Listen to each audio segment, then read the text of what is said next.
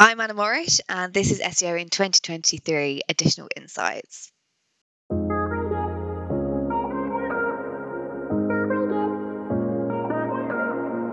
Anna, what's your additional insight for SEO in 2023? Oh gosh, I think it pretty much comes down to creating unique content, which for us is something that we're talking to a lot of people about at the moment is interactive content. And interactive content doesn't have to cost the earth. I think that's something that people sometimes think, oh, interactive content, oh gosh, it's it's going to cost loads of money, it's going to take loads of time, lots of dev work. But yeah, I think it is accessible to all. It's just knowing what type of content you should be creating and what's going to get your audience interested, basically. So what does interactive content actually mean nowadays? What does it mean in terms of perhaps even not necessarily code, but look and feel and what users do when they're on the content? So interactive content can be all sorts of different things. So something that we're looking at the moment, we're creating various different things for clients. For example, different calculators, but things that aren't just necessarily useful to somebody, but something that's also a little bit of fun, something that is shareable, but at the same time it doesn't have to be on their own website. I think that again is something that people get kind of worked up about is, oh my gosh, I've got to create it on my website. How do I do it? How do I embed something like that? And it just seems overwhelming. So it's even simple things like creating polls on social media that are so simple to do, and it's free. All it literally takes is a couple of minutes of your time. And also to think, well, what is something that I get asked very, very often? What is maybe a problem that customers have or something that you're experiencing in your everyday life? It doesn't have to always be super, super business related. It can be about your experiences in general life. I think people, they do invest in people and they want to know the people behind businesses as well. They want to feel that genuine connection. So yeah, simple thing as a poll on LinkedIn, Twitter, Facebook is valuable as well. So when I was involved in SEO agency life, we used to do things like create embed codes, but also that incorporated some HTML, that incorporated a link back to your website as well. And then that embed code would obviously appear on other websites. You'd perhaps outreach to people to try and encourage them to incorporate that in their site. But you're talking about things that don't necessarily incorporate embeds and probably not HTML links within there as well. So how do you actually measure the SEO value of what you're recommending? I mean, it's by building your brand first off. So it's looking at your brand and creating content that your customers want to actually engage with, that your customers are interested in. By increasing kind of that customer interaction, that's going to increase your brand awareness. That's going to then obviously include more searches on things like Google. And then obviously, yeah, if you are creating stuff on your website, that's great. They can interact with that. They can come back for the results as well. So you're keeping people coming back to your website time and time again. So you can start looking at the increase in organic. You'll see an increase in keywords, obviously visibility. So you will still see the SEO benefits. But I think it's a case of stop chasing the kind of the links always. It's something about creating content that's actually for customers rather than creating a piece of content for links. And I think that's something that we're seeing and hearing more and more about is, when you're creating content, make sure that it's for your audience, it's for your customers, rather than chasing the clicks and the links and having those really catchy headlines that actually, when you read the content, are kind of meaningless. That's not going to get you traction over time. Whereas if you actually harness the power of your audience, you get that buy-in from them, that's kind of the holy grail, if you like. So how does an SEO then work as part of a larger marketing team, but at the same time also kind of justify what they're doing from an SEO perspective? If it's focused on doing things like enhancing brand reach, then it's a fluffier metric to try and put your finger on. So how do you actually talk about the value of what you're doing as an SEO when you're doing things like that? It's difficult. It's really difficult. And it's something that we're looking at the moment. I think, we especially, well, you've probably saw that even Google last week, they announced of various different things at their talk, and they said about how they're using AI to look at content. And I think that's made us think, okay, well, if we're going to create content, it needs to be genuine. So how do we make sure that it's going to get still get traction, that Google's going to put it in its search results so that we can get some traction. So we're getting, we still want links, essentially. We do still want links, but they need to be the right kind of links. They need to be the ones that are going to generate the traffic as well. I think a lot of the time people will create links willy-nilly, and, those links don't necessarily result in traffic. And it's a case of, okay, well, maybe let's have a look at that. If we're building these links, are they building or actually generating traffic for us as well as obviously increasing rankings, and looking at overall organic traffic? I think it's just looking at the wider picture. It is harder to quantify. I think it's going to be something that people are going to be talking about over time as well, because one thing that I think I've always struggled with is if we're doing some kind of content or PR campaign is, people will often measure you on the number of links. They will also, look at the authority of those links, but it always comes down to the number of links. And I've always been kind of against that, because I think, well, it still needs to be genuine. They still need to be quality links, and sometimes less is more. And actually they'll get more traction from the right kinds of people as well, and get in front of the right audience. So yeah, it is a difficult one. You also mentioned social media there as well. When you were talking about interactive content, you talked about things like social media polls. I assume you're talking about polls natively within social media platforms themselves. And that's even further away from, I guess, something that's measurable from an SEO perspective. So how do you square that? Yes, it is. But I think you can repurpose that content as well. So, I think one of the things that we always look at as well is repurposing content. If you're creating a poll, you've also got to think, well, what's the next step from that? Same with any kind of piece of content, or if you're creating a page, a landing page of some sort, what is the next step? So it's all right, okay, creating a poll, but what are you going to do with that piece of content once you've actually finished that poll? Are you going to just leave it on that social platform, not even tell people the results? Because if you don't tell people the results, what's the kind of point? Like, people, if I enter a poll, I want to know the results afterwards. Like, what was the outcome? Was I right to put yes to something? Am I in the majority? Am I in the minority? So I think doing follow-up content, both on social media, but again, on your blog, you could even, if you've got something that's really newsworthy, you can then outreach that. And that's a unique piece of content that you have, that you've created specifically with your audience set. And I think that's what it's going to come down to, especially with how the search is going to be changing, is creating unique content.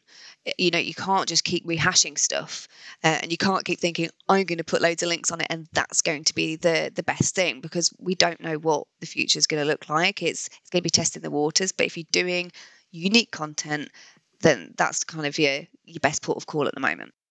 Yeah, it's a great piece of advice there. And I like the fact that you talk about using that content, using the results from the social media poll in other pieces of content, maybe in digital PR, talking about the results in different ways as well. And it made me think about the possibility of doing things like incorporating perhaps other thought leaders, industry bloggers within the poll as well, or maybe even actually housing the poll on their social profiles. Is that something that you do and recommend as well?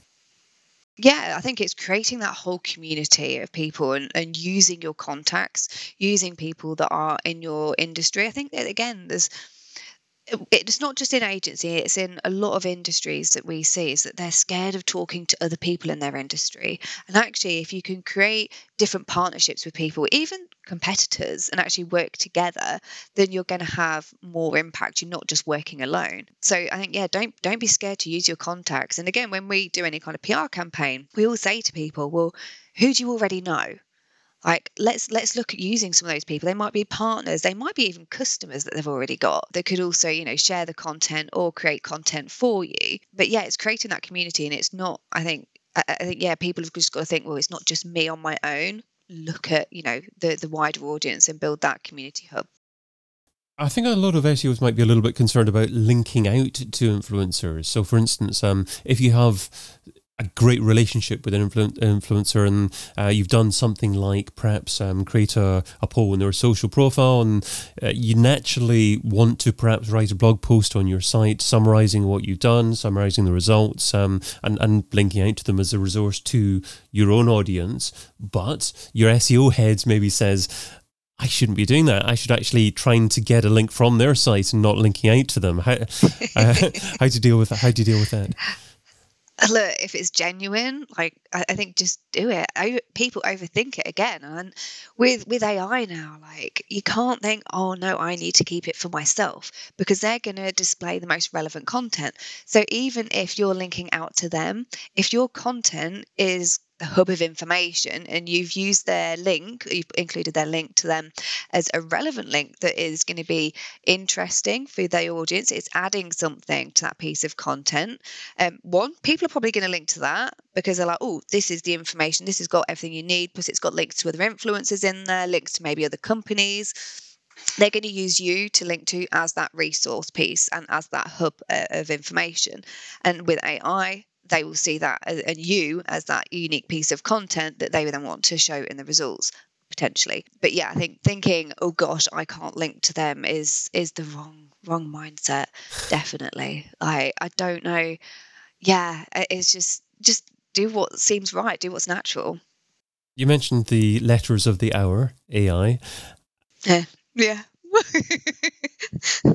Where does AI fit into either the creation of or the marketing of interactive content?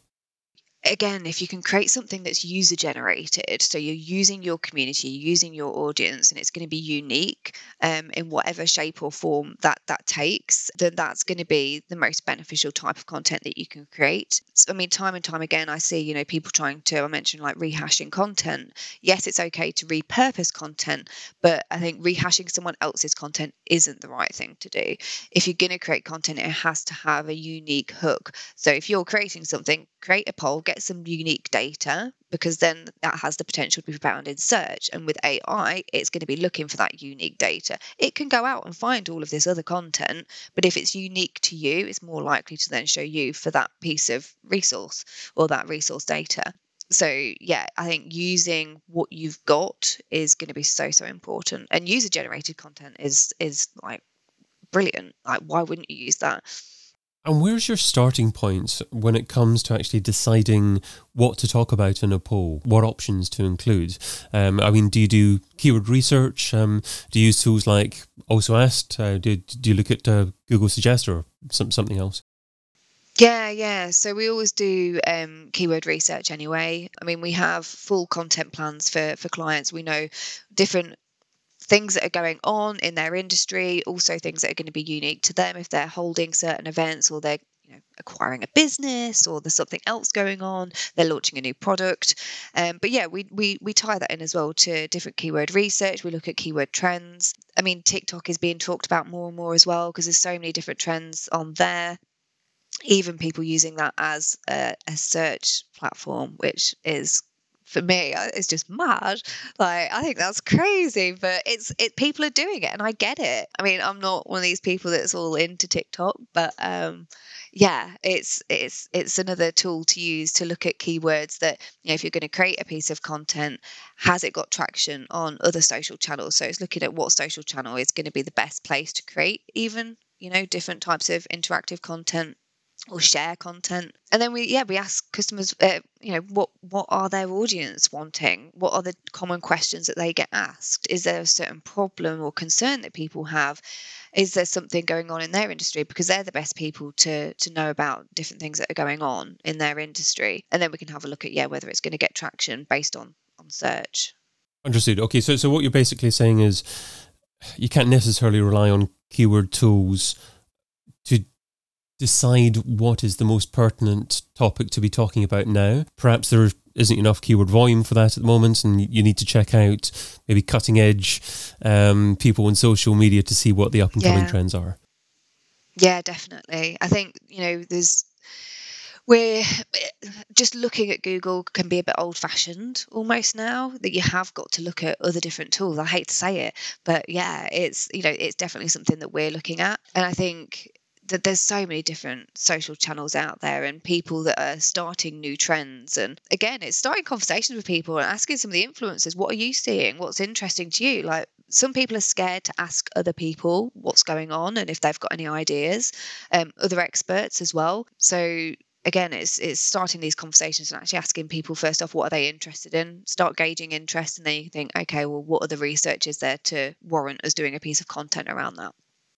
You've shared what SEO should be doing in 2023, so now let's talk about what SEO shouldn't be doing. So what's something that's seductive in terms of time, but ultimately counterproductive? What's something that SEO shouldn't be doing in 2023? What they shouldn't be doing. Do you know what? I think it's taking their foot off the brake. I think as SEOs, we tend to, it is constant anyway, and you are monitoring. But so many times, I think people become a bit complacent and think, okay, yeah, cool, we've got it down. And I think it's, we need to be looking at other social platforms like TikTok, like Pinterest, even. Like they're making some massive changes as well at the moment. So yeah, maybe including some of that in. Oh, sorry, I'm kind of saying what you should do. It's what you shouldn't do. Yeah. You don't want to be negative, do you? I really struggle with that. So you shouldn't take your foot off the brake, I think. Don't become complacent is probably the best thing, especially just at the moment. Things are changing so fast. But don't. So actually, something I did take a screenshot this morning. And it's something I've seen everywhere. Oh my gosh. So people are looking and talking about it. And it's common, it's normal, but looking about how to optimize certain things on a website. They're looking at your title tags in particular. And we optimize meta, we optimize your H1 titles and stuff. But I think with AI and how Google's going and the route they're going down, it's not going to be about that. It's going to be about the actual content, the body of that content. If your content isn't good enough, you can have any title you want, and it can be optimized to high heaven. But if the content isn't good enough, you're kind of shooting yourself in the foot. You've got to focus on having that really good content. Anna Morrish is founder and MD at Quibble, and you can find her over at quibble.digital. Anna, thanks so much for adding your additional insight to SEO in 2023. Thank you. I've been your host, David Bain, and you've been listening to SEO in 2023 Additional Insights, a majestic series that complements the original SEO in 2023 podcast, video series, and book. Find out more over at SEOin2023.com.